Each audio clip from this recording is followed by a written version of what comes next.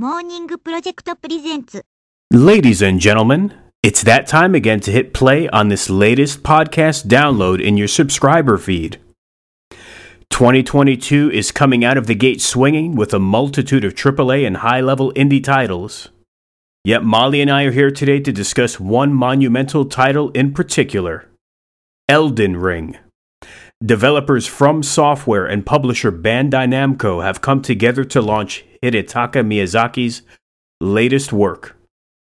42 days after launch, 12 million copies sold and counting across all 8th and 9th generation platforms, excluding Switch.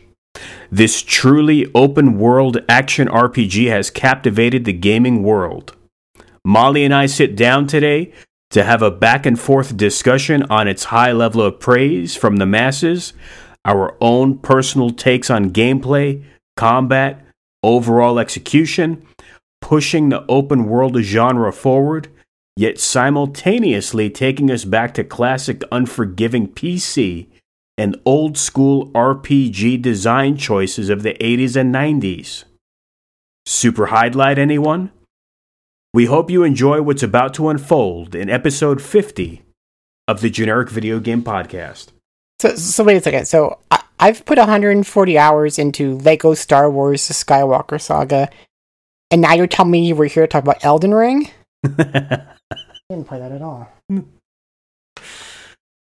Oh. I mean, do we want to jump right into that, or do we want to talk about other things?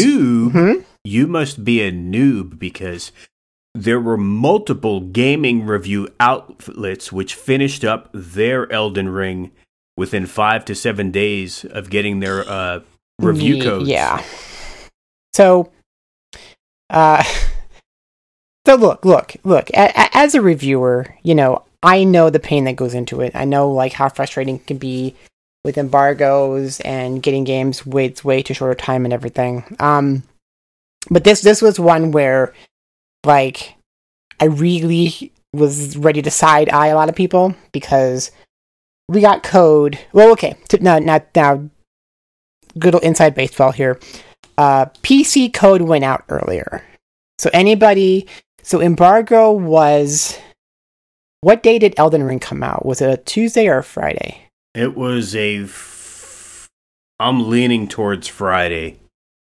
We'll find out here. Well, I said 42 days after launch. 7 times 7 is 49. If this is a Friday, actually, it might have been a Tuesday. Let me double check that because I'm trying to remember what. No, I think it was a Friday because I think the way it worked was embargo was the Thursday before. Was it Thursday before or the week before? I don't know. So anyway, basically what happened... Not to be rude and cut you off, it was Friday, February 25th. Okay, so reviews went up 23rd. So reviews went up that Wednesday, basically. So people with console code got the code a week before, basically on the Wednesday of the previous week. People with PC, they were either that Monday or a couple days before that. So I think it was the Monday of what? Yeah, it was. They had several days on top. Yeah, so anybody who reviewed on PC did have more time, but so console players had about a week, and I know somebody. Okay, well, I know somebody who works with somebody who did a review of Elden Ring, and they said they beat it in about like 85 hours, which is short to me. Which kind of tells me the fact that either they just were godly in their skills and blew through the game, or they skipped a lot of the side content, which, to be fair, we were all playing it before the game had come out anywhere. There was nothing online if you had any questions. There was no, oh my god, we found this, that, or whatever that kind of comes up around these games. So, all of us were playing blind. So it was probably very... Yeah, that's not to cut you off, that is a very good point that I haven't thought of, because I've been thinking about this from many different angles. But that's a completely different layer you just opened up, in that without the back and forth of the online community, which is a whole other thing in and of itself, and how I would personally review this game, but that's neither here nor there. Yeah, how would you? Boy, I don't even know how to word this. Okay, bear in mind when we're saying skipping side missions or side content, one may be envisioning a map with a multitude of different keys, right, emblems, markers, certain stuff laid out, not bold-faced, not highlighted, not tick-boxed. This is stuff we've seen time and time again, or like a Grand Theft Auto.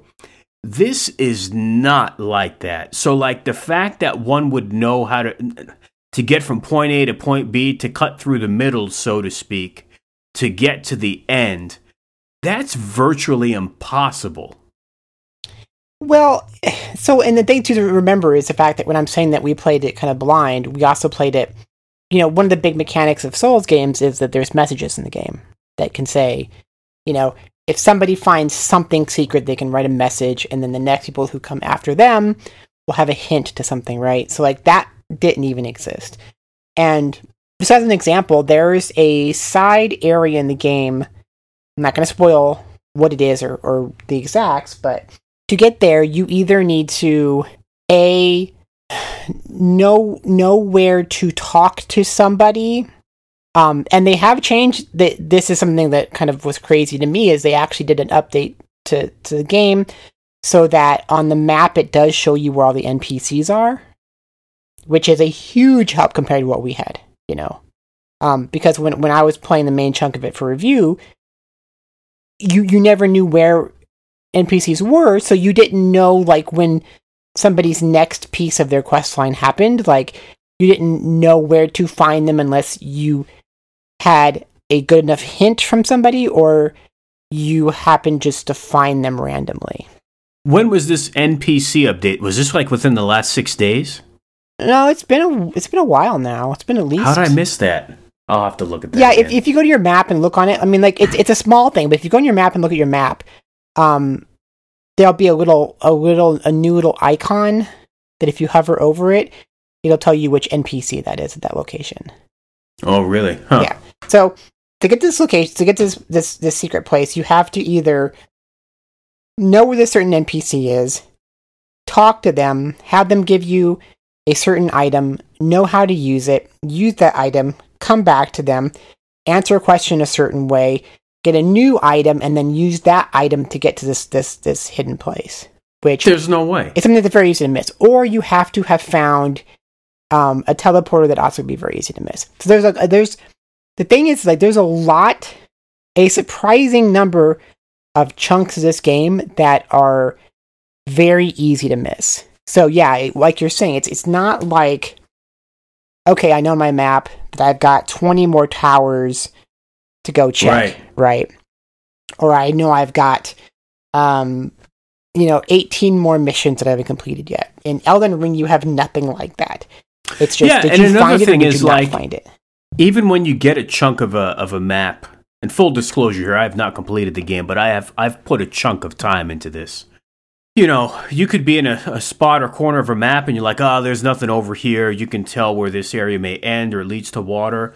But, you could turn around even in a know-nothing spot and something of importance or of what you wouldn't expect very well could be there. Yep.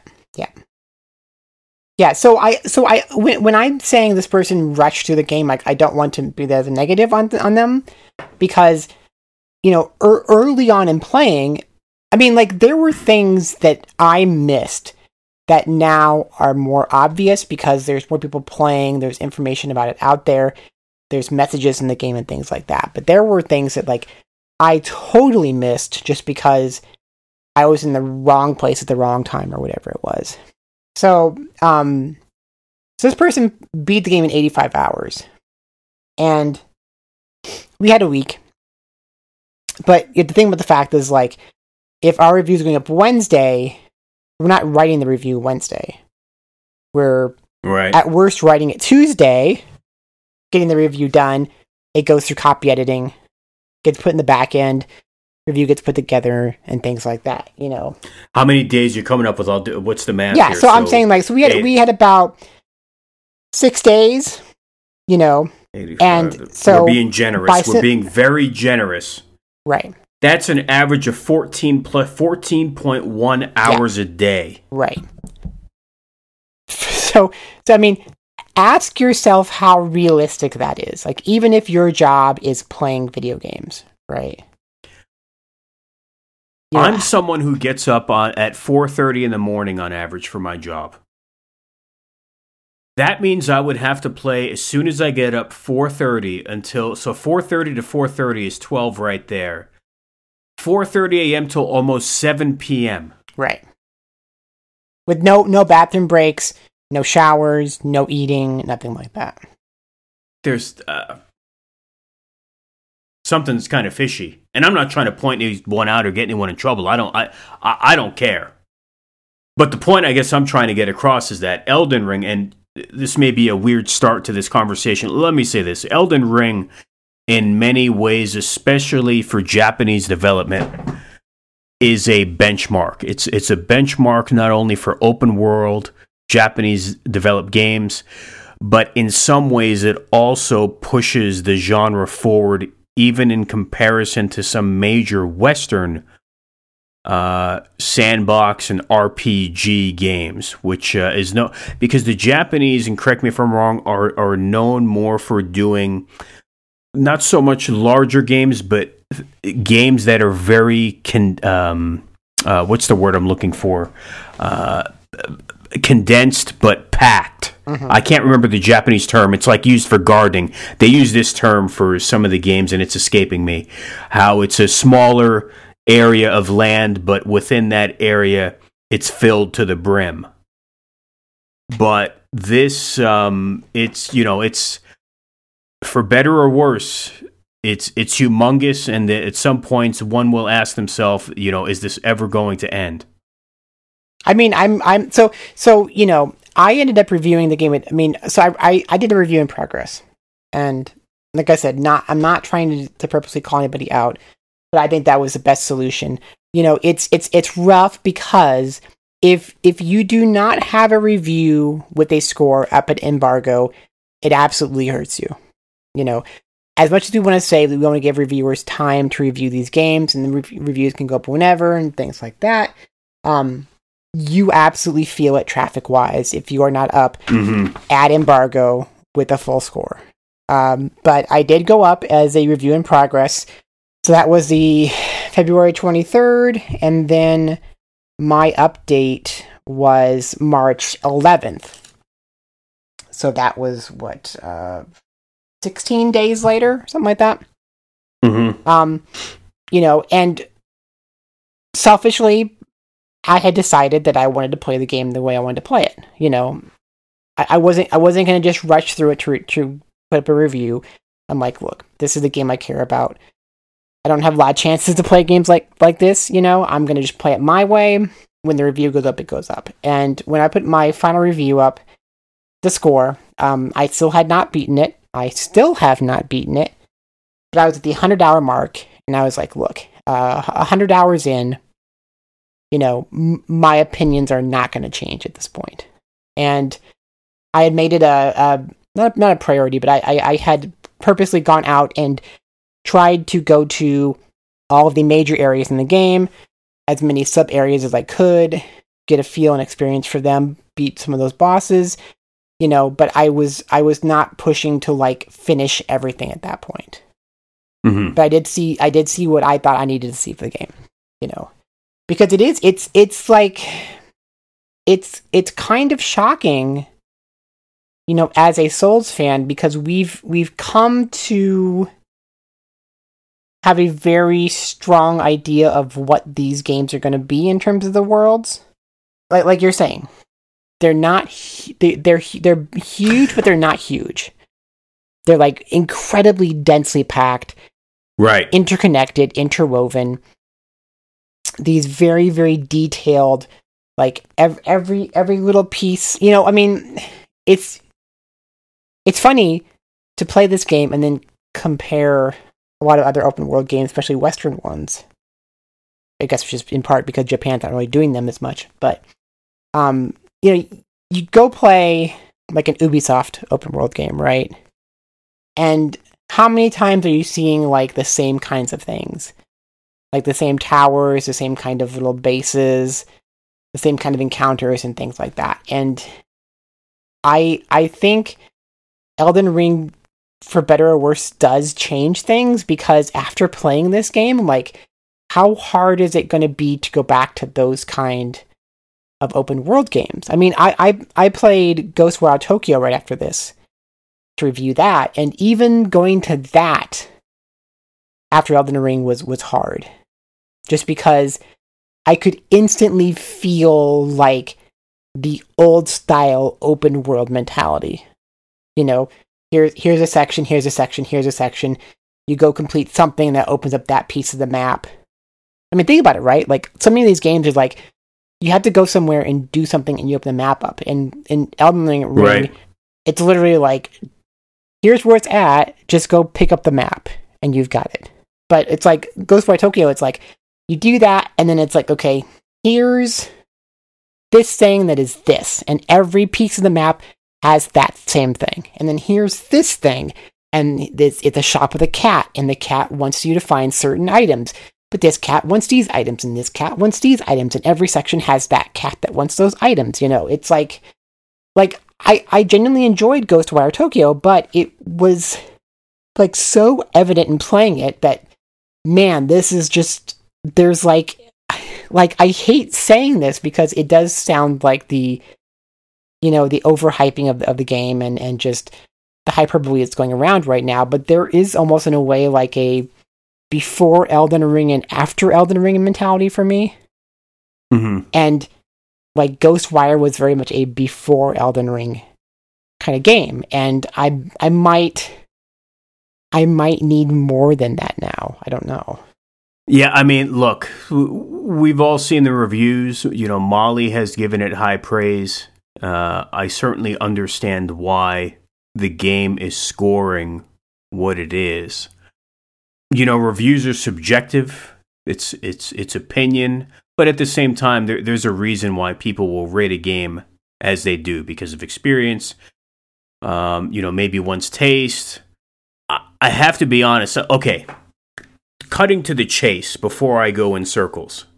From a hardcore gamer's perspective, for someone who's familiar with gaming, if someone is a fan of old style RPGs, which many times one has to figure stuff out on his or her own, if you like a challenge, if you miss the aspect of not having your hand held at every turn, and you like that, and that the satisfaction you get from doing things on your own, Elden Ring is phenomenal.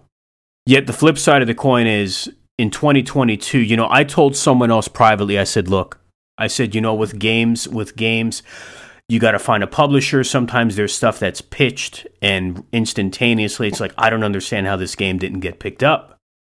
How is this a miss? How could this publisher pass on this? I confessed, if Elden Ring, if I was a suit and didn't have much gaming experience, and even with my experience, if someone came up to me and they said, hey, here's this game, play it. Would you help fund it and publish it and market it for us? In the state that it's currently in, due to its opening difficulty, I would have said no. I'm being honest. Like, I guess what's getting me, see, Molly and I, look, I'm playing games 35 plus years. Molly's in the same boat, okay? And Molly's only 36. She's been playing since she's 1. So there's someone else I know who has a daughter who's around 18, and this is the closest gauge I have to me in terms of, like, I keep asking questions to her father to ask her and how she's playing it and how she feels, because I need to know how the modern gamer feels about this. Right. And I'm going to ask Molly a question here, and it's not to trap her or to make her feel different, or I'm not trying to convince Molly otherwise of how she felt. because I think, we could break this down into what makes a good game, or what's the definition of a game review, and what's the scoring scale. What does it mean? Now, this game, I'm not even going to pick on you. Many outlets have given this a 10, including Edge. I'm just throwing that off the top of my head. Which is like, when Edge gets something a 10, that's like... Many outlets across the board have given this a 10. Now, do I feel some games that are not perfect deserve a 10? Absolutely. It's not even so, but okay. Nothing is perfect. Nothing is perfect. There is a perfect But my question is this, and maybe I need to get with the times, and I need to accept this, but look, I know one of the answers was Persona 3 for the time, but what, besides Elden Ring, of all time, what's a game that you consider a 10? Let me go look. Because on my personal site, I actually have... Oh, okay. I'm going to answer for you. Phantasy Star on the Master System? Would I give that and taking into consideration time, look, all these games age. There's so many things that are antiquated, or I don't want to say PSO because that is that's a different animal. What's a self-contained, primarily single-player experience that you would give it 10? Okay, so here's, I'm gonna have to cheat a little bit on this answer, because so on my site, right? So EGM has 1 through 5 is the way we do it at EGM, right? Right. And I like that scale because that gives you bad, poor, average, good, great. I like thinking of games that way. On my site, I convert that to kind of like the Japanese game scoring system, where it's A through E, but I then also have an S. And what I say in S is it's a game that's not perfect, but it's a game that did something to stand out, or to catch my attention, or to make me feel something or enjoy something in a way that not a lot of other games do. Right. So a few examples of games I've given that score to would be Corpse Party, Danganronpa, Dark Souls, Death Stranding, Fire Pro Wrestling World, Gravity Rush, Hellblade, Hatsune Miku Project Diva Future Tone, Resident Evil 2 Remake, Nier Automata, games like that. Okay. Right? Okay, I'm going to pick two out of there. So we're going to use Gravity Rush and Resident Evil 2. If I locked you in a room with Resident Evil 2 or Gravity Rush, take your pick, without any outside help, and I told you have to review this game, do you feel that you could complete either of those games on your own without any outside help? Complete them? Yeah, absolutely. Okay. I mean, okay. I don't know where you're going with this. Yeah, that's the answer I was looking for. Yeah, could I complete Elden Ring with no outside influence? Absolutely. There we. You could. could. Would I have missed things that I currently don't want to miss? Absolutely. Okay.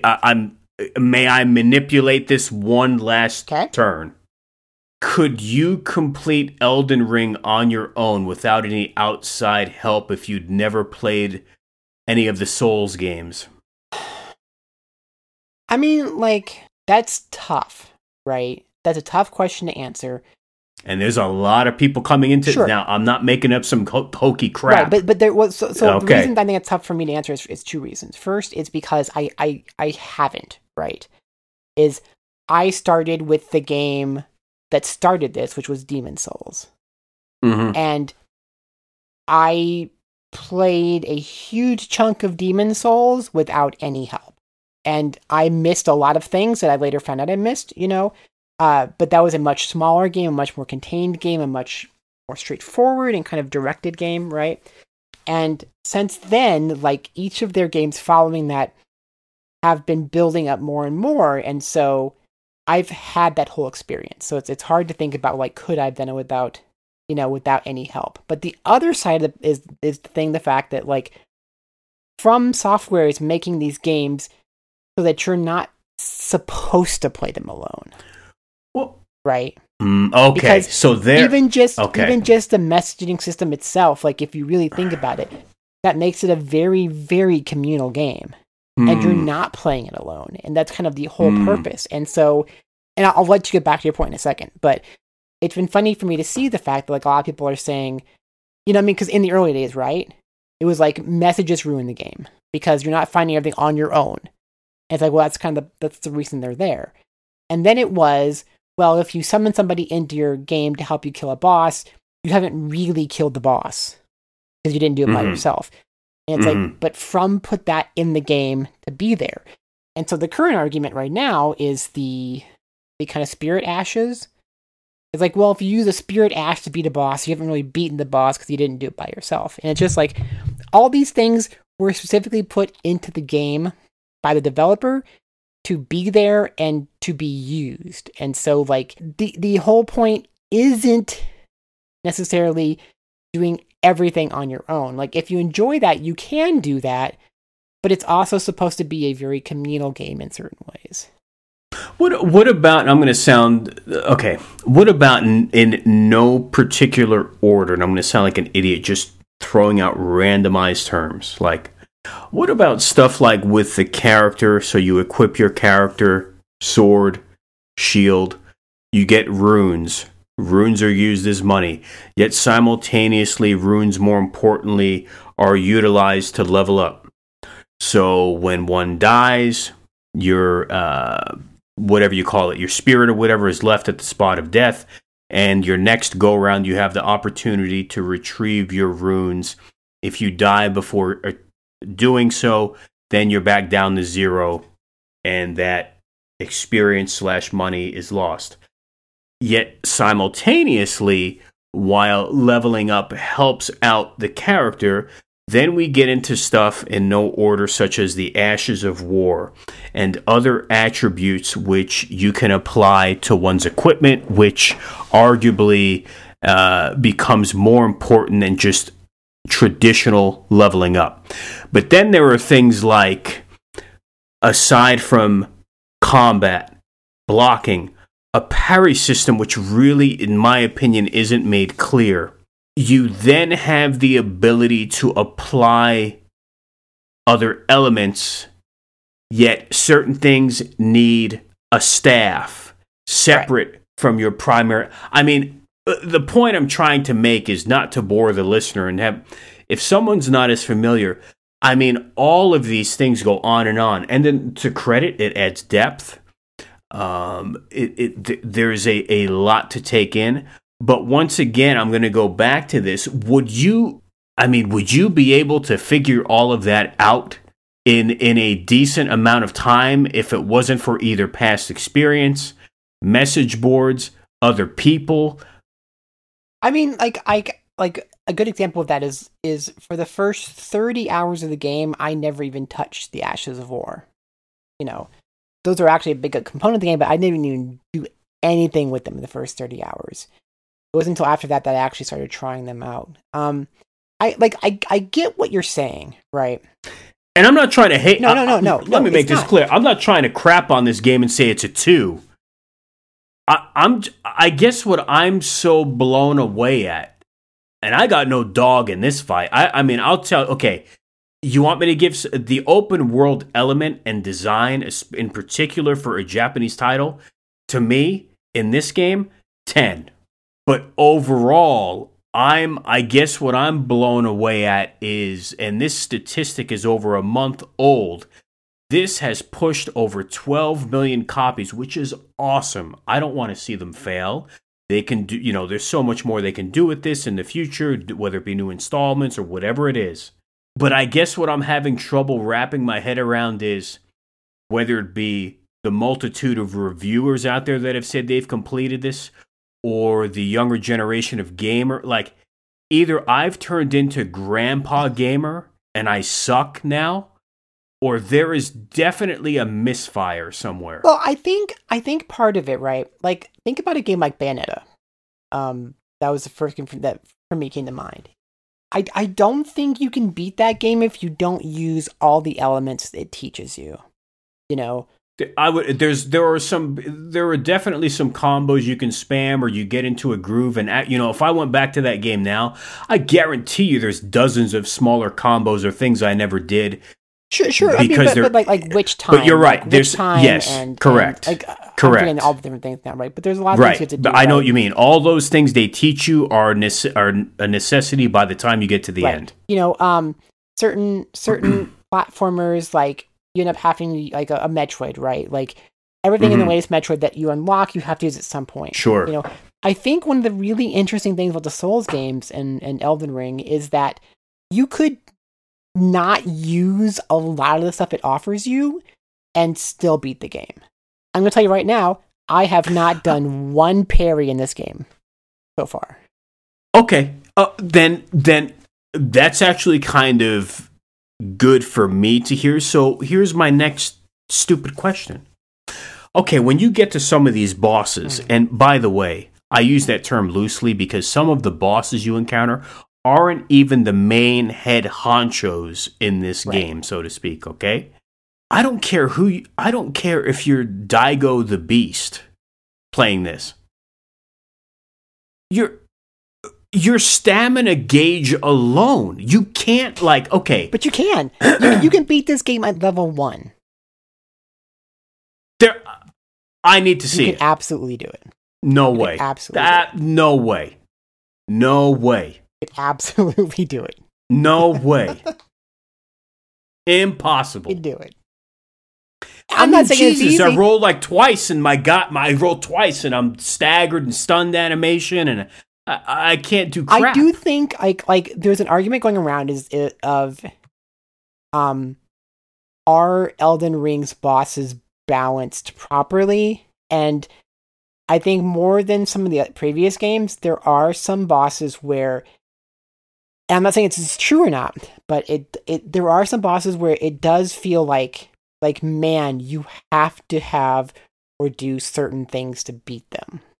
Yes. But the thing is, and this is one of the kind of things where I'd have to go play through the game again and again and to really have a personal opinion on this, but the thing about Souls games is they've always been made in a way where even if you were at level 1 with the worst armor and the worst shield and the worst weapon in the world, there was still the opportunity and ability to beat those bosses.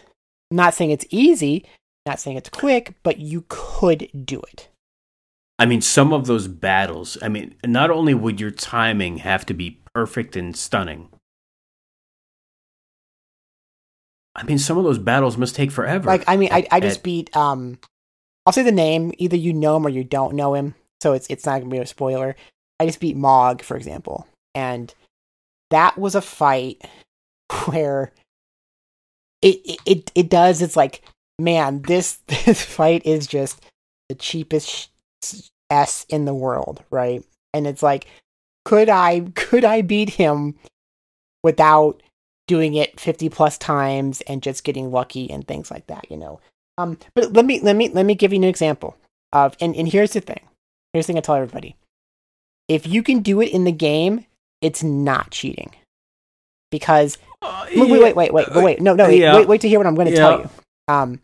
Because the enemies in this game will do everything they can to kill you. They will do everything they can to cheese you.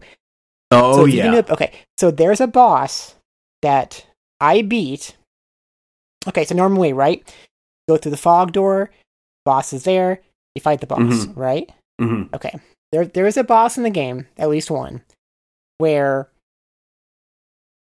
you can see where this boss is at. I mean, you can't see the boss, but you can see where the boss's little room is at, right?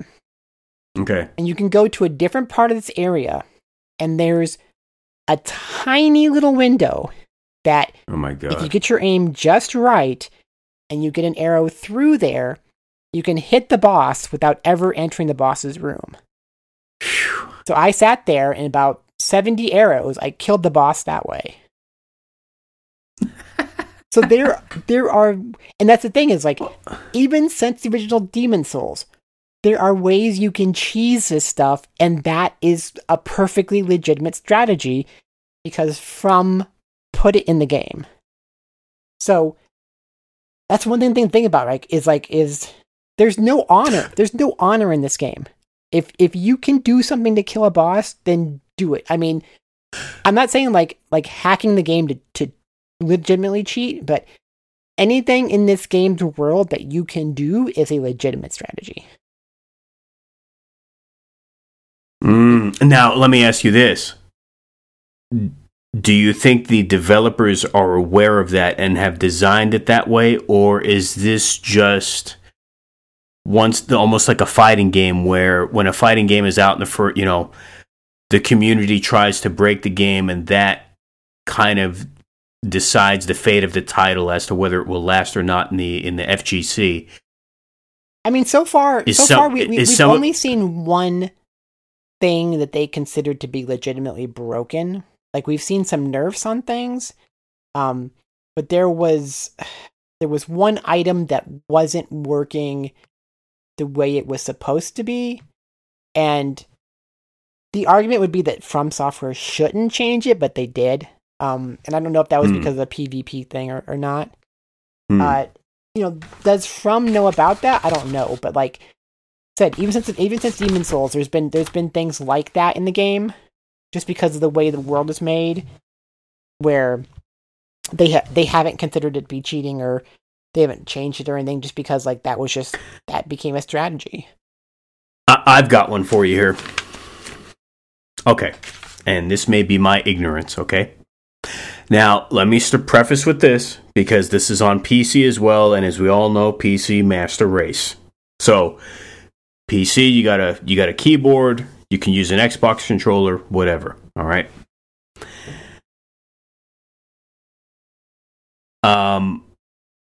What is your feeling on, at some point you have to call the horse, then I'll switch to leave it on maybe a potion, because I know I'm going to get tagged a few times in a battle. I'll have to tap up to bring up the sorcerer. The name, I feel like an idiot. The name is escaping me, but for my staff. My point is, with utilizing all of the buttons on the controller and then all of these subsections in real time, because you really can't pause the game, nor would you really want to, as antiquated as that sounds. What is your opinion on everything going on in real time and having to switch so much on the fly with such devastating enemies? Yeah, it's tough. I mean, they have added things to it, like, if you hold down instead of tapping down, it automatically switches to your very first item, for example. They've added the kind of the pouch where if you hold the Y button, you can call up other items. So, yes, there's a lot to manage, and you have to sometimes do like the kind of the claw maneuver, so you can do this, because I did something I've never done in my 36 years of gaming in my life, and I don't even know why, because I don't even think it was. I was literally on one point. I've never done this, not even in a fighting game. I'm holding the controller like normal, and I'm maneuvering, and I'm utilizing my left hand on the left thumbstick and those buttons, and I lifted my right hand over my left hand to tap one of the D-pad, the directional. I mean, that was a whole new level for me. I mean, that was what was it? Was it Monster Hunter on the PSP where you kind of do much of that kind of stuff? Oh, because wasn't the D-pad like the camera or something like that? Yeah. But I know it sounds like I'm ranting on this parade. I'll say this for the last time. I won't say it again. I'm not trying to hate on this game. I have gotten as shocking as it sounds. I keep going back to it. I always say a good sign of a good game is if it's addictive.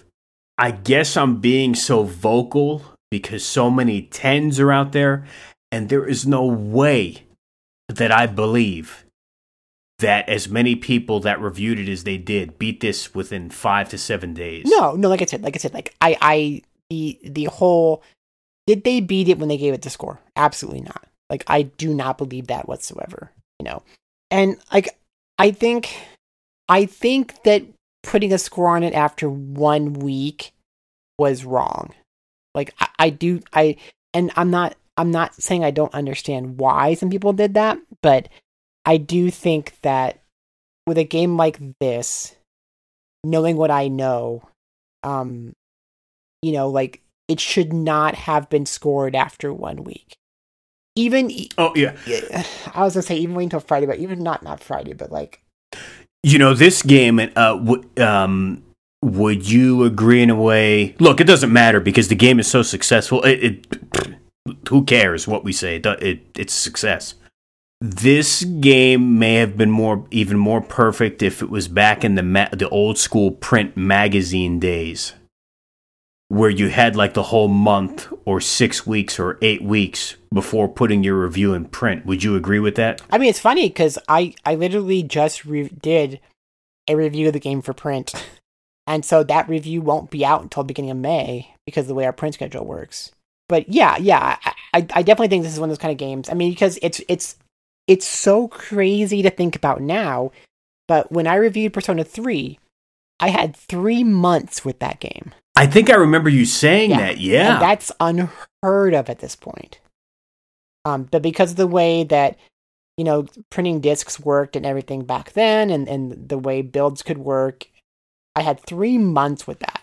And that was so nice because I just leisurely played it and I actually enjoyed it and got to see everything and stuff. This is one of those unfortunate problems of like the way reviews work now where you have strict embargo dates and you have short lead times. I'm not trying to kiss your butt because you're my co-host and I've known you for a long time now, but Bandai Namco should actually give you a medal for the review you gave and for the upcoming print review, not because of the score, which has been a 5 out of 5, but because of how you expressed your review and the time you took and now putting it in print, which I'm assuming might have a little bit different feel from maybe the digital. Yeah, because it's a lot shorter and we do a different review. Yeah, I mean, because you truly played it and were honest, and it still got that high praise and high honors. That's why I make that statement. Like, you didn't just whip it together a handful of days, give it a 10 because you thought, it's probably going to be a 10. Everyone's going to be giving it a 10. I mean, you actually deep dived into this title. And I'll give you credit again. You were one of the first people. I always give you credit for Persona, in my mind, and for helping popularize that. I will say with Demon's Souls, as a matter of fact, the only reason I got it in my collection, it was way after the fact because it was on sale years after on PS3, was because of the praise you gave it. And I'm not saying that I think you're crazy. But I will tell you, boy, was I surprised, couple of years after we had that discussion and you gave such high praise for that title. I had picked up a European magazine. It was the top 100 games of all time. It wasn't under the retro game banner. It was like an affiliate of like Edge. It was one of those, right? And at the time, boy, was I surprised. The number one game they gave to Dark Souls. And I thought of you. I said, you have got to be kidding me. I mean, it's so and I mentioned on Twitter recently so I first saw Demon's Souls at E3. It's funny because the PR guy at the time that works for Sony, and he's like, come back behind closed doors. I've got a game I really, really want to show you. He sat me down with Demon's Souls. I played like 10 minutes of it, and I was like, this game sucks. Like, what is this, And, we all heard the story by now about the fact that, like, Sony, who was the publisher of the game in Japan, they had wanted to work with From Software on something, and then Sony thought the game sucked. They're like, what is even is this game? Came out, didn't do much in Japan, so nobody picked up for the West. Like, this is crazy to think about now, but freaking Atlas picked up Demon's Souls, brought it to the West. They were so hyped for the game. I played that first time, I'm like, this is dumb, what is this? They later on brought it by the play offices. I'm like, okay, this is kind of cool. The awesome Heather Ann Campbell ended up reviewing it for play. She absolutely loved it, and it was her review that really made me finally give the game a try. And, we think back to the fact that Atlas ended up being shocked, amazed, and excited by the fact that the game sold 500,000 copies in North America. Right. So jump to today, Bandai Namco has the expectation that Elden Ring will sell 4 million copies in the first 5 weeks. And it ends up selling 12 million copies in the first 17 days. Like, it's unbelievable where this series is at now. And you've kind of been hinting at this, is the fact that, like, how is this series that is so obtuse and so complex and so quote unquote unfriendly to new players, like, right, how has that sold 12 million copies worldwide in 17 days? And however many now. Like, I think this is a perfect example of how so many people who think they know what they're talking about are wrong, right? We know EA saying that single player games are dead, and stuff like that. And like, people don't want hard games. But like, stuff like this is bucks those trends. And it is crazy to, like, how did this game, going from being the weird, hard niche game it was, this game that's selling millions and millions of copies in mere days? I know I'm getting into apples and oranges, and I keep dissecting this. Okay, I feel the exploration in the game is fun. Do you feel the game itself is fun? Oh yeah. I mean, the thing that's been really interesting for me is, like, I love the Souls games because I love the combat. I love the exploration, but I love the combat. I love the way fights are set up. I love how weighty and strategic that combat system is. I love the way they do, like, the magic and the items and things like that. I love the lore. I love the kind of characters they put into this world.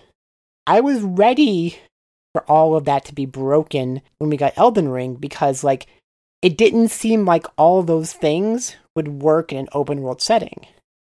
Like, they worked when it was, like, very compact, and because, I mean, the whole idea of the Souls games has been that From has meticulously designed everything, right? You play all these other games and it's just like, we're going to throw random enemies at you wherever, And the Souls games were, this specific enemy is on this specific set of stairs, standing on this step for a very specific reason, right? Like, that's how all the old games felt. Is like everything, again, we go back to, like, what you're saying, the kind of Japanese garden mentality. It's like everything that's there exists for a specific reason and it was put there purposefully. And it didn't seem like that would work in an open world, but it totally did somehow. That's, like, crazy to me. And that's kind of part of what's been so fun, is that seeing that it did work and it can work, and how awesome it is to have all of those Souls moments still existing, but then so much freedom in how you approach them and how you come at them and when you approach them. Like that's what's fun to me, is just the fact of this game has a freedom that kind of even goes beyond what other open world games can offer, while also nailing that combat and gameplay in a way that should not be nailed at this level. I think it's hard to talk about Elden Ring without sounding hyperbolic about it. Is the thing. That's okay. I mean, I don't mind. I'm just trying to understand. I just I don't know if I'm whacked out of my skull. These are such weird comparisons, but I guess it's par for the course for such a weird, obtuse title. But yeah, that's just like, how has this game become so mainstream? That's what's weird.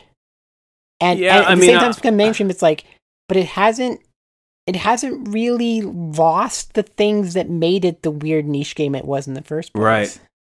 Yeah, I mean, I don't know. I don't know if I'm saying the opening portion should be a little bit more hand-holding, or, I mean, dear God, it's like it's almost like the first time you ever played Dragon's Lair and you put $1 in, and like the castle gate comes down, and like you don't even, you're like, what just happened? And you're dead. It's over. I don't think the game would be hurt if it, like, I don't want to just say tutorials, but I'll say it for you because I don't want you to lose your street cred. I'll say it, and it's coming from me, who I at least I used to consider myself a hardcore gamer. I don't want smartphone games and to be using an iPad here shortly, but there has got to be some sort of like, there's no way the average person or average I'm not talking about grandma. Could you look? It's not the same thing. It's a totally different ball game. But so this is going to be stupid. But like, could you imagine the deal, Molly? An arcade game. When you make an arcade game, the goal is to keep the player in there for about 3 minutes before dying. Right. You want them to have some success to make them feel like there's for the sense of power, accomplishment, and then obviously the goal is to take as much money out of that player over time as possible. I mean, if there was an arcade game that started off instantaneously with this level of just knock you out, it just wouldn't fly. Okay, but part of that though, right, and this is a trend that all the Souls games have done is, so very, very early on, right, you fight a really big, mean boss. Like just right away, but that's very deliberate because that's supposed to be teaching you the fact that like you're gonna die a lot and it's okay. Like don't fear death. Like there's a lot of games that are like don't die, don't die, don't die. But this is like it's okay to die, and it's even okay to lose all that money stuff that you had that you've been trying to hold on to. It's okay if it's gone. You'll get it back. Yeah, I was gonna say the only reason I got mine back is because I found the farm spot. That's the thing, though, and I'm not trying to be an a-hole. Only reason I packed up the runes was because of a farm spot, I know. Let me tell you, like, so my coworker beat the game. I don't remember how many hours it was, like way less than I've played it. I mean, not way less, but he was like 140, level 140 when he beat the game. Wow. Somewhere around there, right? And I think I'm at level like 95. Ooh. And I'm 140 hours into the game. I'm around 40 for the record. Yeah, so levels aren't everything. Right, and you told me that, right. I mean, we made that clear earlier. But I think there are, and so one of the concessions that I think could be made, there's been a big argument online about like a quest log. Like, should Elden Ring have a quest log, yes or no? I don't know that I want to have a quest log, but I do think the concession I would make is I think it should have a character section of like who you've met and what their names are. That's not a bad. I mean, it's so basic, but yeah, I mean, you're right. Give everybody like one sentence, like which Ronnie wants you to go find something for her. Right, even if it's that vague, because the game does have the problem of and the good part is people don't talk much. I'm so sick of games of that talk way too much. Right? Yes, I feel like we're going from one extreme to the other. Right, so I feel like that. You know what I mean? But like so people in Elden Ring don't talk very much. They're kind of cryptic when they talk to you. Right. And they only say that stuff once. If you don't catch it that first time, it's I didn't catch. Oh.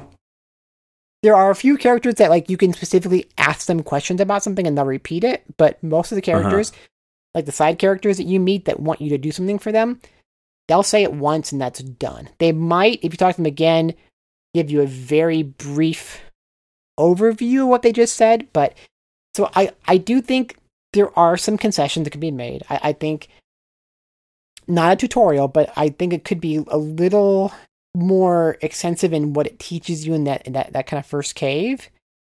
And then I think it could give like just a sentence for every character. That way I can just at least remember who was it that wanted stuff from me, like what was their name and where and not necessarily where they were at, but who was it, what was their name, and an idea of like what it was they wanted me to do, like stuff like that. Like I do think there are a few additional steps, and said the problem is some of the stuff is cryptic if you haven't played previous Souls games, and it doesn't need to be that cryptic. They have gotten a lot better though. There are a lot more explanations. Things have been simplified. oh my god, like upgrading your weapons is so easy now compared to what it used to be. You know, so they've definitely changed things in a lot of ways, but there's still things where if you are coming to this game new, you're going to have a rough time. But part of that's fun, though. There is fun in not knowing and then discovering on your own. So, I mean, this game, I don't know why. These are completely different style of games, and I mean, this game gave me flashbacks to, I keep saying this, like early computing days in the 80s. It gave me flashbacks to early Psygnosis works such as like Shadow of the Beast. The reason I'm saying these things is because those games were so super hard and weird and obscure, but those games were weird and obscure design-wise and visually because the excuse is that's all you had. Right. You know, it was more show, graphical tricks, the game. And I'm not saying that that Elden Ring falters there, but like the level of difficulty and unknown, like I haven't, and I even made that mention in my intro of Super Hide Glide. That might be the best analogy I can think of in some ways. And I will admit it's not as obscure as Super Hide Glide. Raiders of the Lost Ark on 2600. You will never play a game that makes less sense than that game does. Like that was like, I don't know how I even found the Ark ever. I never got all the way up to it. I never know how I got. I mean, that was literally like you had to know to plug the second controller in and use the second controller for stuff at the same time, and like that's why I think I can play Dark Souls games because I played Raiders of the Lost Ark on 2600 as a kid. Wow. Well, I mean, I will say this. I don't know this for a fact, but I have a hunch it's probably coming. I guess I'll keep you posted for the time if and when Future Press does a strategy guide for this. That thing's going to be like 600 to 800 pages, you know it. Because some of their Souls books were like 400 or 500 pages. I've got the one for the first Souls, and that thing was huge. To me, like those old school like dictionaries, you know. It's gonna, yeah. I mean, I'll get it just probably to have it on the shelf, but I'll definitely keep you posted. Because here's the deal: for those, I'm sure many of the people at home know this. For getting Elden Ring, I don't know if it was just on pre-order, but there is a mini digital guide that one can access, and it is by Future Press. So I have a feeling that that might be we reviewers were given something. I don't know if that's. I think I have. That's what that was. Yeah. Yeah, it's like 20 or 30 pages digitally. Yeah, because it was basically, right? It was like kind of like just, I mean, it was nowhere near the entire game. It was like, right. Here's the first section of the game, like, let's teach you kind of like how these things work and stuff. Right. Well, we've gotten an hour, we've milked an hour out of Elden Ring. It's all right. So it's fine. Yeah. It's fine. At the very least, definitely worth checking out. I think the point I wanted to drive home is be warned, to give an idea as to what to expect, as to not be let down. But by giving this game a chance and having an open mind and not giving up, give it some time, some trial and error, there is a lot of wonder and a lot of surprises and a hell of a lot of exploration to be had. And the thing is, this is a game that you really can spend 15 to 20 minutes with it and accomplish something. Like, unlike so many other big games like that are out there, like you really can. So it's even if you're playing like only like a half an hour to an hour a night, like that's fine. You'll get something out of it. Yeah. So I mean, at the very least, it's definitely worth checking out. I would say this: even if one doesn't fully go through this game in its entirety and you dabble with it from time to time, you will definitely get $50 to $60 worth out of it. Now, with that said, 60 minutes in to GVGP 50, we finally made it to number 50. We've technically done about 53 or 54 recordings, but we're officially at the 50. As we try to wind down here in the next 15 to 20 minutes realistically, We've got PlayStation 5, you've got Xbox Series X, you've still got your PS4, your Switch, your lovin'. All of that said, we've got all these mini units that have come out over the last 5 years. Have you gotten anything new lately? I did get the Egret 2 Mini. You know, if you want my review on eGen.com, go to mollylpatterson.com, either one. My review's up there, you can read the whole thing. I think it's, I think, the coolest Mini we've gotten to this point, just because it's a really neat unit. You know, it's bigger. It's much bigger than the Neo Geo kind of mini arcade thing. A little bigger than Sega's. The hardware's neat. Screen turns. It's awesome. It's incredibly expensive. It's got the problems that all these things do. Is the emulation isn't perfect. It's not bad. Pretty good. As long as you have the right power cable for it, because it is very picky on how much power it needs. External controller sucks. The D-pad on it sucks. Don't get that thing. There's a other controller with the spinny knob and the little trackball on it. I haven't tried that. Oh yeah, like for Arkanoid. It's really neat. Yeah. Yeah. It comes with like a mini SD card or something for those titles. Yeah. So that's my thing. It's like I'm curious to see where we go from here, because if it's just this, like, I like Taito's games. I don't love Taito's games. I do like them. There's some neat stuff on here, like Elevator Action Returns, for example. Was it like Metal Black? Mm-hmm. What's the real name? Layer Section, Ray Force. What's Galactic Attack? Yeah, we just hit all 3 names. Yeah. I think there's actually 4, but there are a few kind of like games that only kind of came out on the Saturn, and then that one PS2 compilation. So it's an 8-piece. Twin Cobra's on there. I'm cheating, looking at a list now. Tatsujin, Truxton. Yep. So Tatsujin and Twin Cobra are where I think this gets interesting, because could we see Taito? Because they can expand the library with those SD cards. Like, will we see Taito work with more companies to make more games available on the unit?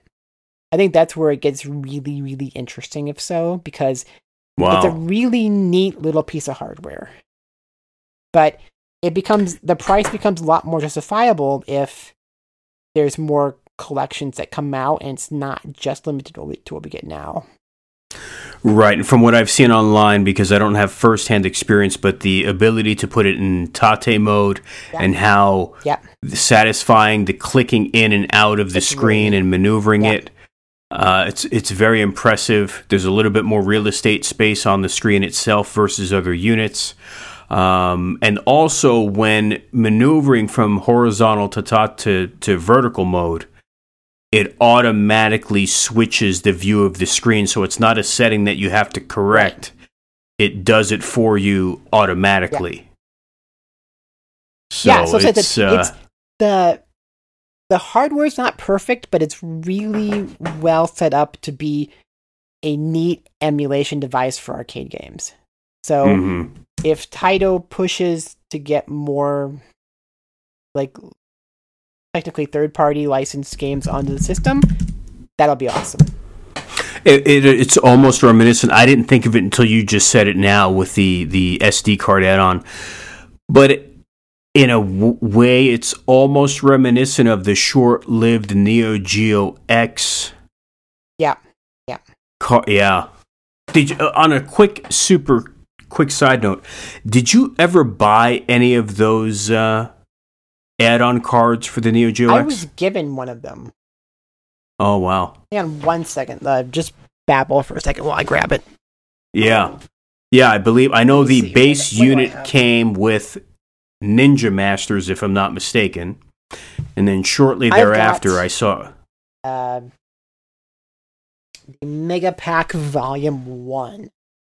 Wow. Which has World Heroes Jet, Samurai Showdown 3, Kizuna Encounter, Mark of the Wolves, Savage Rain, Metal Slug 2, KOF 96, Hop Hunter, Blues Journey, Sengoku, The Next Glory, The Last Blade, Blazing Star, Shock Troopers, and what is that? I don't know what that one is. So it's a really weird selection of games. It is. It's not a bad selection, but yeah, it's very all over the place. Wow. That game. What? I don't know what this game is. Blazing Star. Okay, anyway. Yeah, like, that's kind of one of the weird things about it is the collection didn't make sense, necessarily. Right. Yeah, it was just like an SD card in it. Right. So, I mean, given that, well, I don't know about current SNK, but given that SNK typically loves to whore their games out, like, I'd love to see an SNK card for this thing, you know? Right. I'd love to see the Towerplan, the Twin Cobra and Truxton, like I'd love to see a card with their games, you know? Like, I'd love to see a... You can't do Sega. Obviously, you can't do Nintendo, but like I'd love to see like other companies, maybe Capcom. Well, I don't know, because Capcom had that really weird, their own weirdo joystick thing. But so I think unless you really, really love Taito, or unless this thing gets hacked to all hell, like right, I'm sure it will. I don't know that it's worth the money. But it's a super neat piece of hardware, and if it does get expanded more in the future, like that will make it more valuable. And if you're thinking about buying the American version, it's the buttons are different color, and that's it. Which gets weird because they have Kadash on there, which is an awesome game, but it's not translated.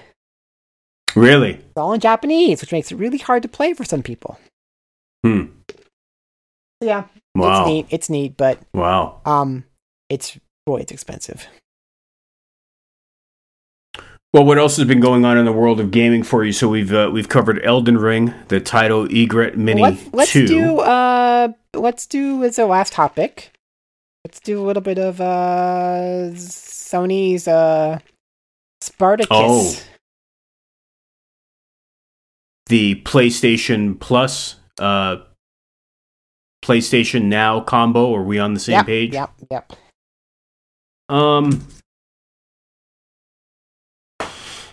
Well, I know to get all of the bells and whistles, it's going to be about $119.99 a year, and that's going to start sometime in June.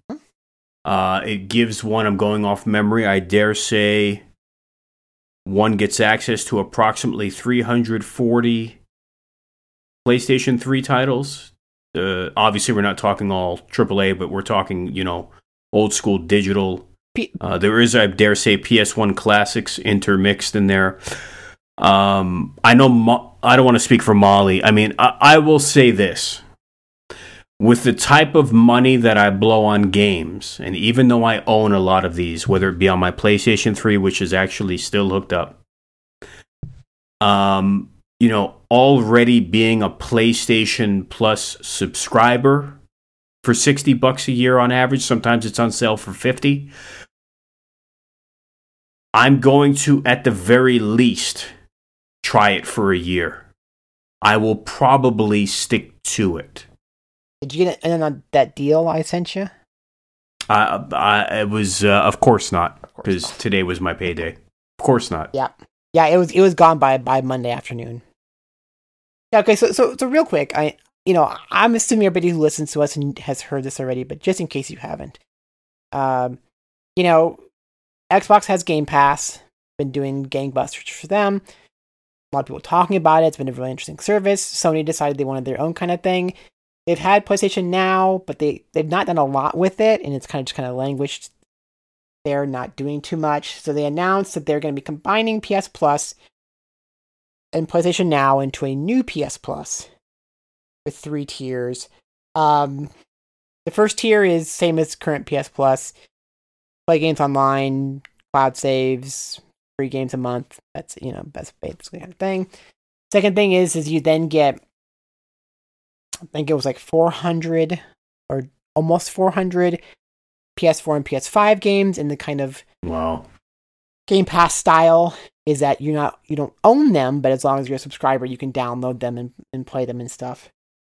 Right. And then You bump to the highest tier, you get access to PS1, PS2, and PSP games. You can either download or stream.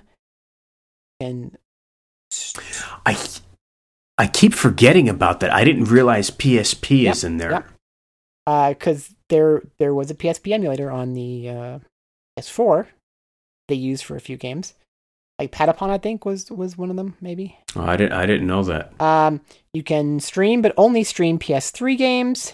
And then you can stream PS4 games on your PS4, PS5, or PC. So I did some homework. I put together a little bit of a little list here to compare the highest tier of PS Plus and the highest tier of Game Pass, because Game Pass, Xbox has kind of three tiers. Is you can just get Xbox Live Gold by itself, which is play online, some free games a month. They have Game Pass by itself, which gets you some of the games, and they have Game Pass Ultimate, which gives you Xbox Live Gold plus Game Pass plus a few things. So Game Pass is $180 a year. PS Plus. How much? $180. Game Pass?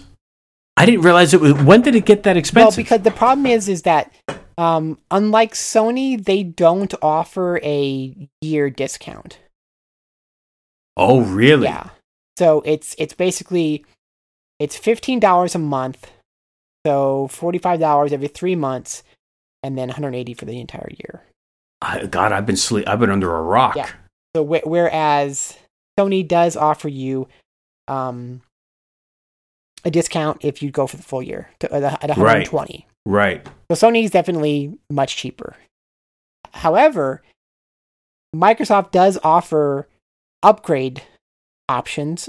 So, for example, you can buy 3 years of Xbox Live Gold for the standard price, and then pay like $1 or so to upgrade that to the full Game Pass Ultimate.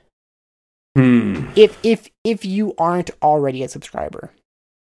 Whereas we have not seen anything so far from Sony saying they're going to offer any kind of like upgrade option. The only upgrade option they've offered is if you are a PlayStation Now subscriber, they will bump you up to the highest tier of this new service. The problem is they pulled all the year cards back in January. They've gotten rid of all the online options for subscribing for a year, so you can't do that anymore. When they announced it, they'd already pulled everything. I got a question. My PlayStation, my current PlayStation Plus, whatever the hell it's called, ends right around. It's almost like January 1st. Okay, so I've got like 6 months left. Now, let's say I'm Johnny on the spot in June, and I go sign up for this thing for $120. What happens to the 6 months I have remaining? Yeah, I don't know. I will tell you, if you're interested, that I subscribed for a year to Nintendo Switch Online plus expansion pack. Okay. And I still had time on my regular subscription. Oh. And it just went away. Oh, really? Yep, which really it went bye-bye? sucks. Wow. But I was not surprised that Nintendo didn't know how to handle that. Because Nintendo, but yep. Wow. I would hope that... I'm surprised there wasn't a big stink about that. Yeah, I would hope... You know why? Because nobody probably signed up for their Plus. Yeah.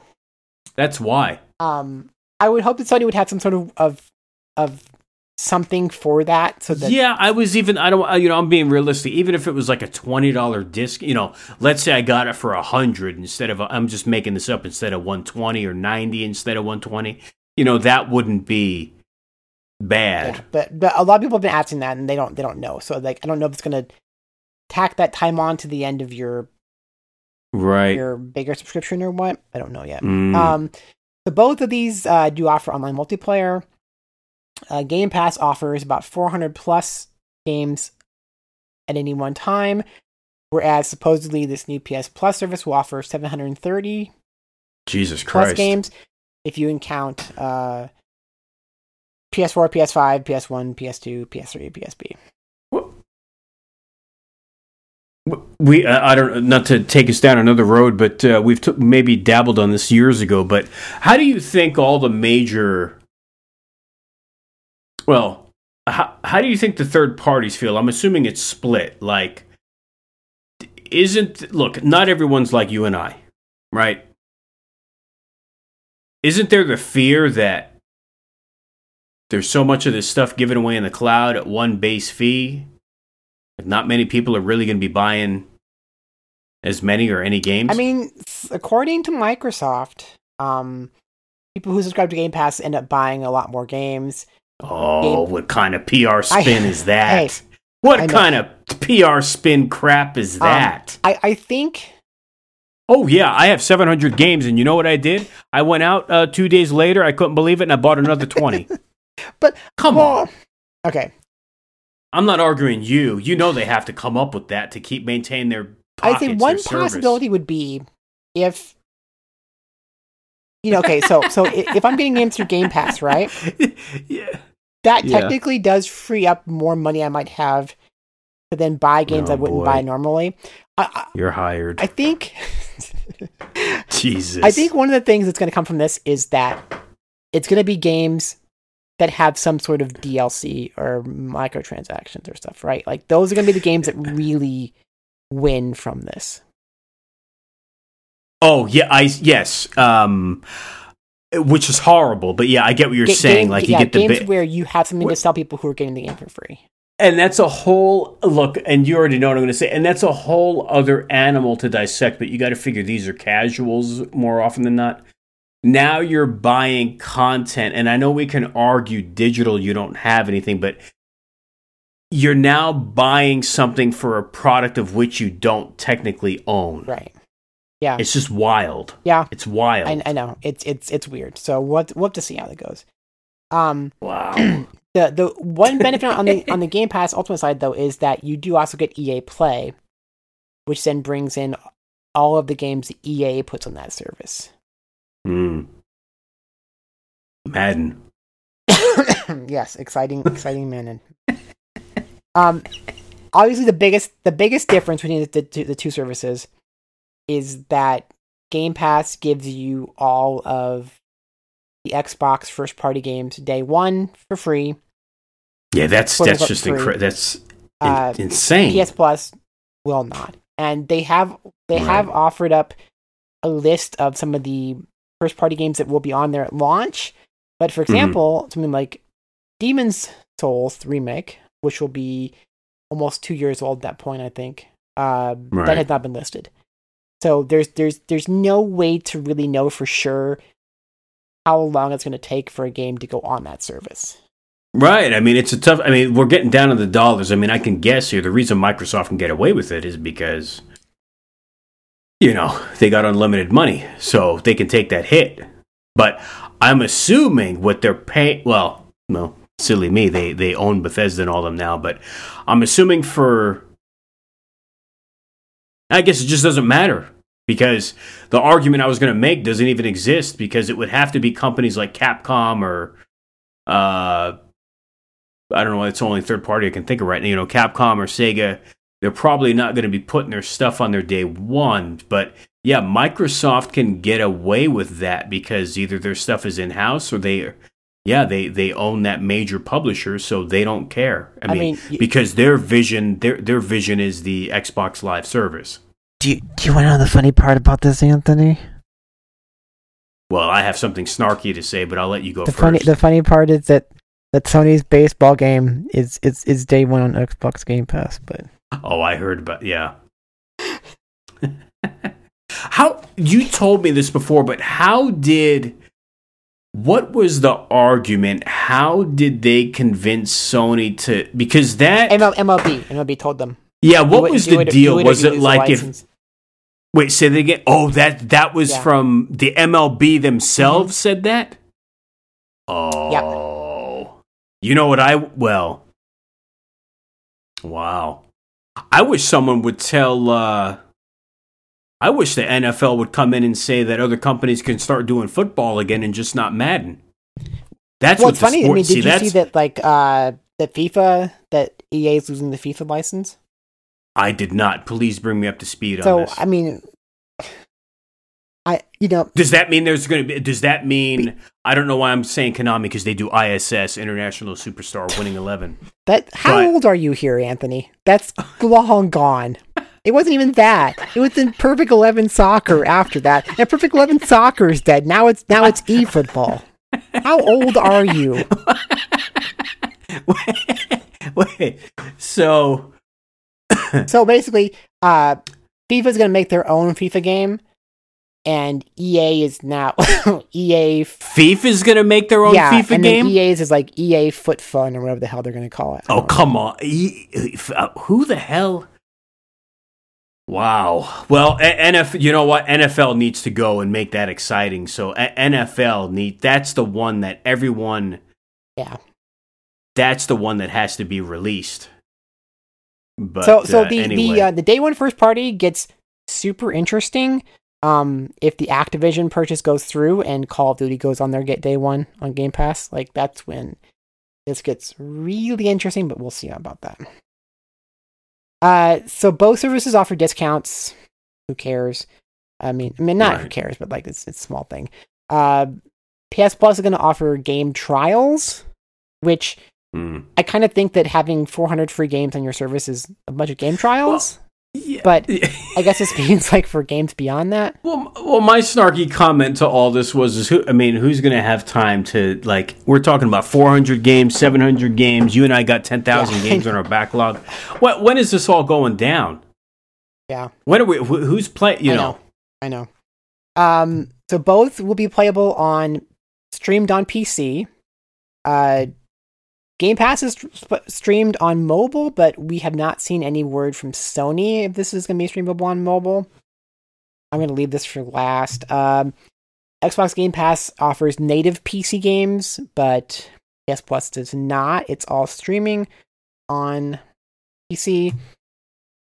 Game Pass offers in-game perks like some DLC and free items for free-to-play games, stuff like that. Not a big deal, but it's kind of nice because I get a bunch of like Phantasy Star Online 2 free stuff. Now maybe I'm giving this too much credit, but I think one of the really interesting differences here is that on Game Pass you can stream next-gen games, Xbox Series X games, and PS Plus you can only stream up to PS4.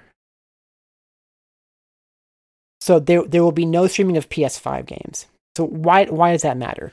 Well, it matters because if you're somebody who still has an Xbox One with Game Pass, you can stream and play Xbox Series X games. I mean, this all goes back to the application, their app vision. I mean, that has to be what it is because Sony's you stop me if you think I'm wrong. Sony's probably, and rightfully so, more worried about still moving hardware units, PlayStation 5s, which nobody can find. And Xbox is like, we don't really care about the hardware or the physical software being sold. We're all about the Game Pass application, getting it everywhere. So we don't care if someone's, using outdated hardware to stream new games. Yep. Yeah, because if you think about it, like, their approach, their vision. That's the word. Sony has said their vision is different. Right. Sony has said they're adding PS5 games to the service, but you can't stream them on a PS4. You can't stream them on a PC. You can't stream them on a PS5. You could download them, but it really is interesting that Sony is still really, really worried about selling you that hardware, whereas. Well, they don't have the cheese that Microsoft has. I mean, like you think about it, like Sony has. Does Sony still make TVs? Yeah, they make TVs, right? Yeah, but I've looked up their numbers. I don't know off the top of my head. I mean, look, they got money, but they don't have Microsoft money. No, I know, but Unless Tony Khan and Shad Khan want to step in and help out when they're done buying wrestling companies. But I do think, like, whatever you think about Microsoft, like, I do think they really are trying to set themselves up for the future, right? Whereas it does seem like Sony's still kind of stuck on the console idea, which I want to be clear. I don't want consoles to go anywhere. I still want my consoles, you know? Right. But, like, it's hard to argue the fact that, like, you know, I mean, Xbox has said that they're going to have apps directly on TVs soon, and they're obviously going to make some sort of like a little like Chromecast device, something like that. You know, this will make no sense. What I'm going to say, it's going to be so backwards. Will the day come where they just put the Xbox app on the PlayStation? They would love to. I'm sure they would love to do that. Just to get it in more, because it gets that brand. It gets that brand out there. Right. Because to them, because the thing is to them, right? Right. A guaranteed $15 per month from you is worth much more than, well, I might buy a game every 3 months. Right. You know, like it's another subscription plan, like Netflix. And you're getting millions, tens, possibly hundreds of millions of new customers that would never have come to you otherwise. Yeah, I think they went on Switch, they went on PlayStation, they went on your fridge, on your, you know, whatever you on your television Amico, whatever you have. I think they want to be there. What about third parties not owned by Microsoft under this plan? Like, what am I trying to say? I mean, would you be looking to get on that app as well, but still charge for your product? Or would you be looking to go to Sony, who's got an older, more arguably antiquated model? Because you got everyone to, once again, going, you know, I know you've said Microsoft said that people buy more games, but that's total. I mean, the only gamers that would still be buying after that are the two people on the line right now, you and I. I mean, I think people still buy, but it people don't buy. People don't buy like you and I, which we got to cut down. But like, I mean, there's so many games out there. Yeah, there are. There's way too many. I think, I mean, it's because we have seen some third party games come day one on Game Pass, right? Like, Like, okay, is the next Monster Hunter World going to be on Game Pass Day 1? Probably not, right? You know, but could Dragon's Dogma 2 be on there? Maybe.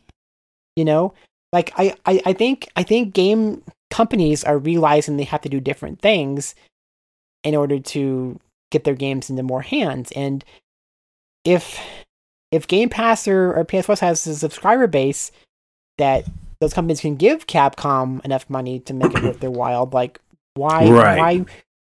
Right. It's just like there's certain games I feel like. Okay, so like a good example is Danganronpa, right? Like Danganronpa recently came out day one on Game Pass.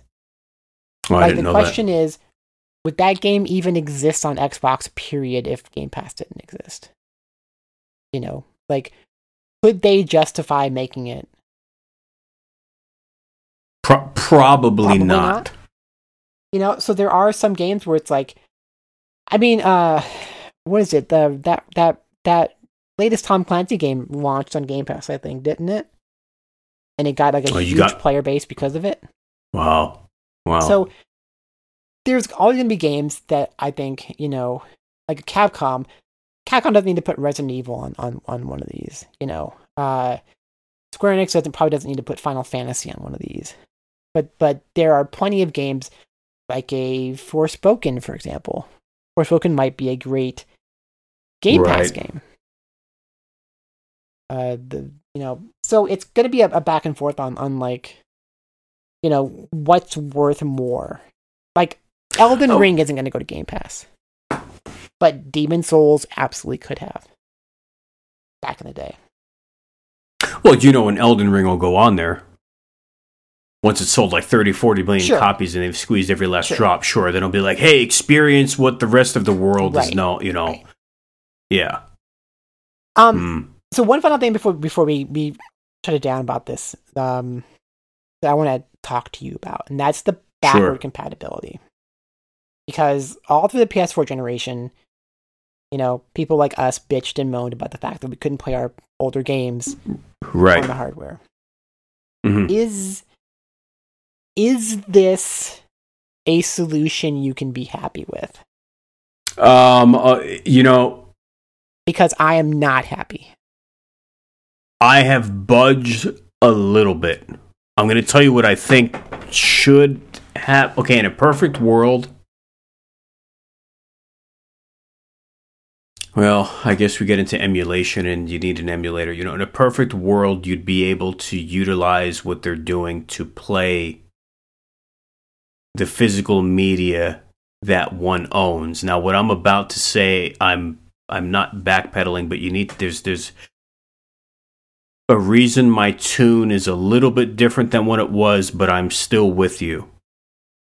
I wish we had full-blown backwards compatibility. We all know PS3 is a nightmare. It wasn't only a nightmare in its time to develop for, but to get that being emulated properly. There's a community that's worked on it for years and years. It's definitely made progress. This is something that would entail a team working on it, not just for months or a year, an extended period of time regularly. Another reason I've pivoted a little bit is in the last couple years of all the classic hardware I've sold and what I've learned over time. The hardware doesn't last forever. So I love my PlayStation 3, and I still have a brand new one boxed up aside from the one I have hooked up. But, some of these chipsets do get old. I do own a ton of physical titles, but keeping in mind a multitude of things that could change, such as chipsets dying, something happening. Getting something is better than nothing on an application that isn't a ton more money than what we're paying. So I feel like getting something is better than nothing, and at least they're acknowledging their history instead of shunning it. I will admit, I'm sure Xbox played a role in that because they've nurtured the progression of original Xbox backwards compatibility titles for all the way back to the 360. As well as what we saw on Xbox One and now carrying over to Series X. The irony in that Sony used to be all about backwards compatibility, and then there was a lull of it not occurring for a couple generations. So I would say, at least in terms of image and acknowledging something, or at least trying, this effort is definitely better than nothing and us never seeing anything at all. I do think, first of all, it's funny that the back passive isn't until the highest tier, which seems weird. Right, it's just milking. It's milking the hardcore. So, look, it's milking PS3, whatever. I never expect that to be downloadable. I don't care. I don't like that it's streaming only, but I that's fine. That doesn't bother me at all. The fact I can't use my old discs, that's fine. I never expect that from Sony at this point, The fact that Sony's probably not going to have any of the hard work that the Microsoft has put into making old games look and play better, that's fine. Never expected that. I don't expect it from Sony. That's whatever. If you just are interested in playing some old games, this is cool. I think especially the fact they're adding PSP to it is really neat. I never would have expected PSP. That's a nice addition. My problem is, and you can say this is my fault, that's fine. In the PS3 era, Sony sold me a ton of PS1, PS2, and PSP games digitally. Yes. PSP did not run directly on the PS3, but the PS1 and PS2 games did. Yep. And then the PS1 and PSP games ran on my Vita. And PSP, right? Yeah. Right. So, again, you can blame me. I spent way too much money rebuying games I already owned physically. Oh, yeah. In digital versions, because it was really nice to have them all in one place. Right. Much more convenient and everything. Mm-hmm. If you're going to want me to... Well, I already have an answer for you, but finish. I know. I got 3 words for you. Hold my beer. If Xbox, and this is one of the things directly that caused me to go Xbox as my primary console this generation. On my Xbox, and original Xbox is a different thing because they didn't sell games digitally. But on my Xbox, I can download and play in much better condition Xbox 360 games I bought on my 360. Well, yeah, I mean, there's two reasons for this, and I'm not an engineer or expert, but I can come to the conclusion. There's 2 reasons for this. The architecture that they used from 360 to present day, even though I'm not looking at the sheets right now, even though in a bit of irony, I think the chip maker, the main chipset for PS4 and Xbox One have now reversed in PS5 and Series X, but that's whatever. So it's the architecture, and the other big thing is that Microsoft has invested in it over the last decade and a half. And the PS3 was a nightmare. While I'm not saying it couldn't be done, and I think this all goes back to, I can't believe I'm going to mention this guy's name because I said it years ago, but I think this all goes back to PlayStation Now at its root, and someone can correct me at home because I'm too lazy to even Wikipedia it. This all emanates from Dave Perry's Gaikai service, which was a cloud solution. And I'm going to guess again, cloud is forward thinking because that's such a common term it's used today. But I would also wager that the cloud solution was a necessity because of the hardware, the PS3 era wrapping up at the time. So anyway. But okay, that's fine for PS3, right? But I'm talking PS1, PS2, and PSP, because all of those are going to be downloadable onto your PS5.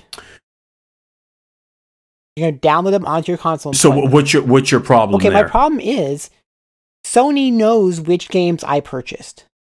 Oh, I'm sorry.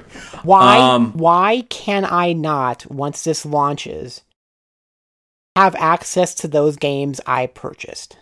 I don't have an answer. I don't know if and this is going to sound stupid because the hardware is obviously superior on PS4, PS5. See, I don't think it's a hardware thing, though. I think it's just a rights question because, the hardware between the Series X and the 360 are totally different. But what Microsoft has done is said, hey, we're remembering everything you bought, and so we're just going to give you access to the version that's on the new console. That's the thing is it's not even a hardware question because the PS1, 2, and PSP games are going to be playable directly on the console. The question just is, are they going to offer those games singularly outside? It's the Switch thing, right? Is right, and that we bought all these digital virtual console games back on the Wii. Switch is worse, but now they're part of a subscription. So God forbid we be able to just download a single game that we have access to because we bought it before. That's the thing.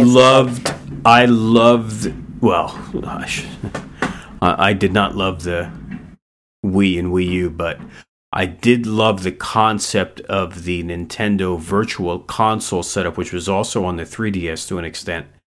I thought it was going to be more of that on the Switch, and boy, look, what you get there for the basic $20 or whatever a year, I'm not going to pick on that. No, but they're holding like my argument is Nintendo and Sony are going to be holding these old games quote unquote hostage. Nintendo should, and I know there's licenses and there's all these variables, but do you know who should have the most awesome, nostalgic, retro collection of any of these systems? Nintendo. Yeah. And they have arguably the lamest. Now, mind you, here Hey, here we just got Mappy Land, Anthony. Watch your tongue. And Dig Dug, too. Well, there is one I do want, Earthworm Jim 2 on SNES. But, you know, I would actually give them credit, a half a thumbs up, if they kept the price the same in adding Genesis and the other stuff they did recently. I'd be like, you know what? Okay, we're starting to get a little bit better. But then they jacked up the price. Yeah, well, that's because they're also giving you the DLC, which I don't care about, but... What DLC? Yeah, for Animal Crossing and Mario Kart and stuff like that. Oh, I forgot. Oh. It isn't just. Like, at least they're giving you one other thing. But, I don't know. I just, like... I expect this from Nintendo, right? When they do this, I'm just like, yeah, that's what I expect.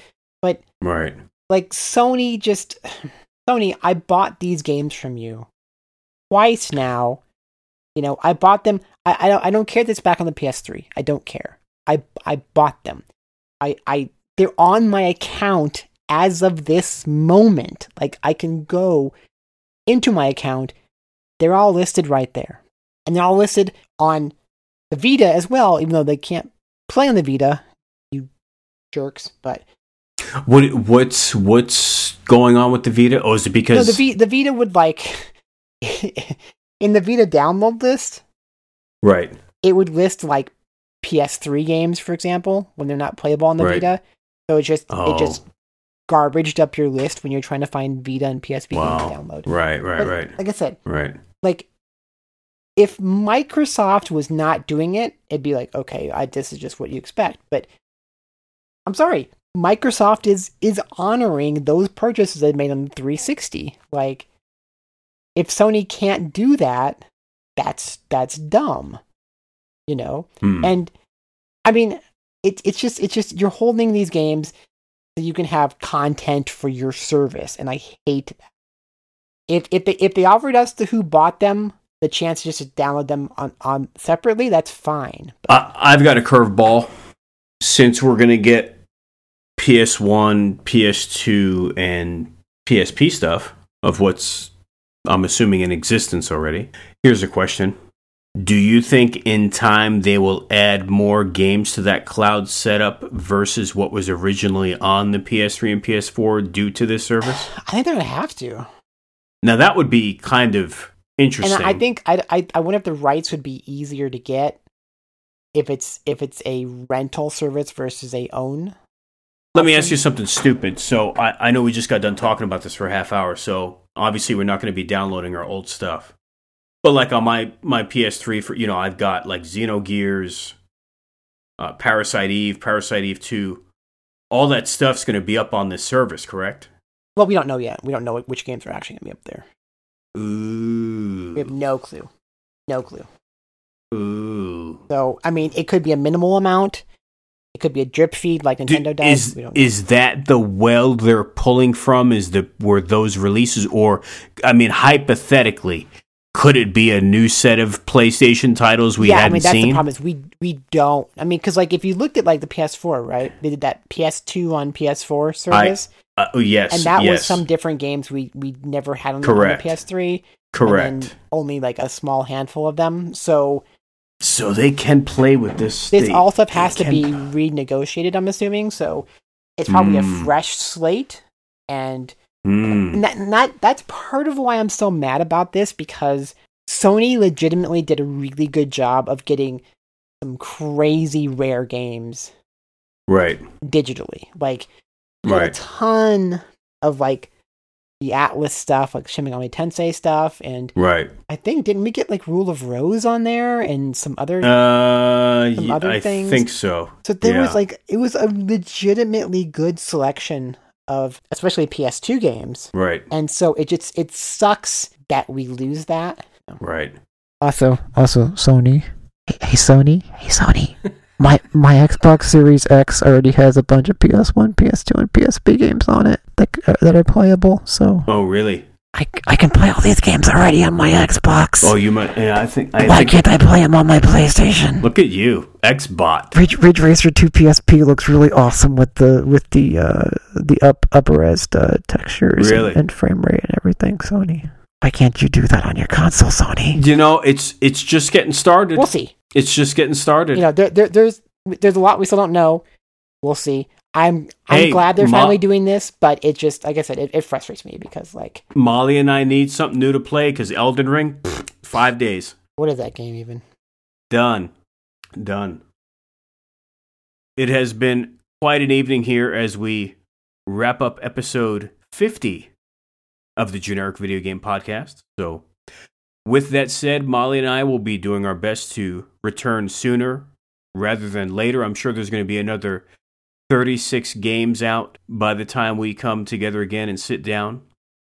With that said, we hope everyone is doing well, getting through these times as best as can be as we enter, as we're now in springtime. So, hope everyone's getting some good gaming in. We want to thank you for hitting that download button, hanging in there with us. So, on behalf of Molly and for myself, Anthony, we'll catch you next time.